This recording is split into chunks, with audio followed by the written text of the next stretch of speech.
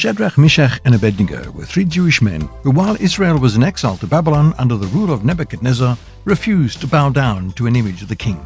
They knew their God would sustain them as they faced the consequences.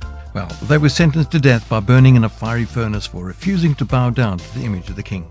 Yet they had confidence that their mighty God would deliver them. On this side of the furnace they faced the great what-ifs. What if they could not resist? What if they died? Nevertheless, they knew God would save them.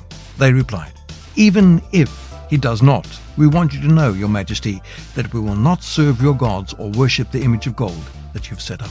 Are you facing life's what-ifs today?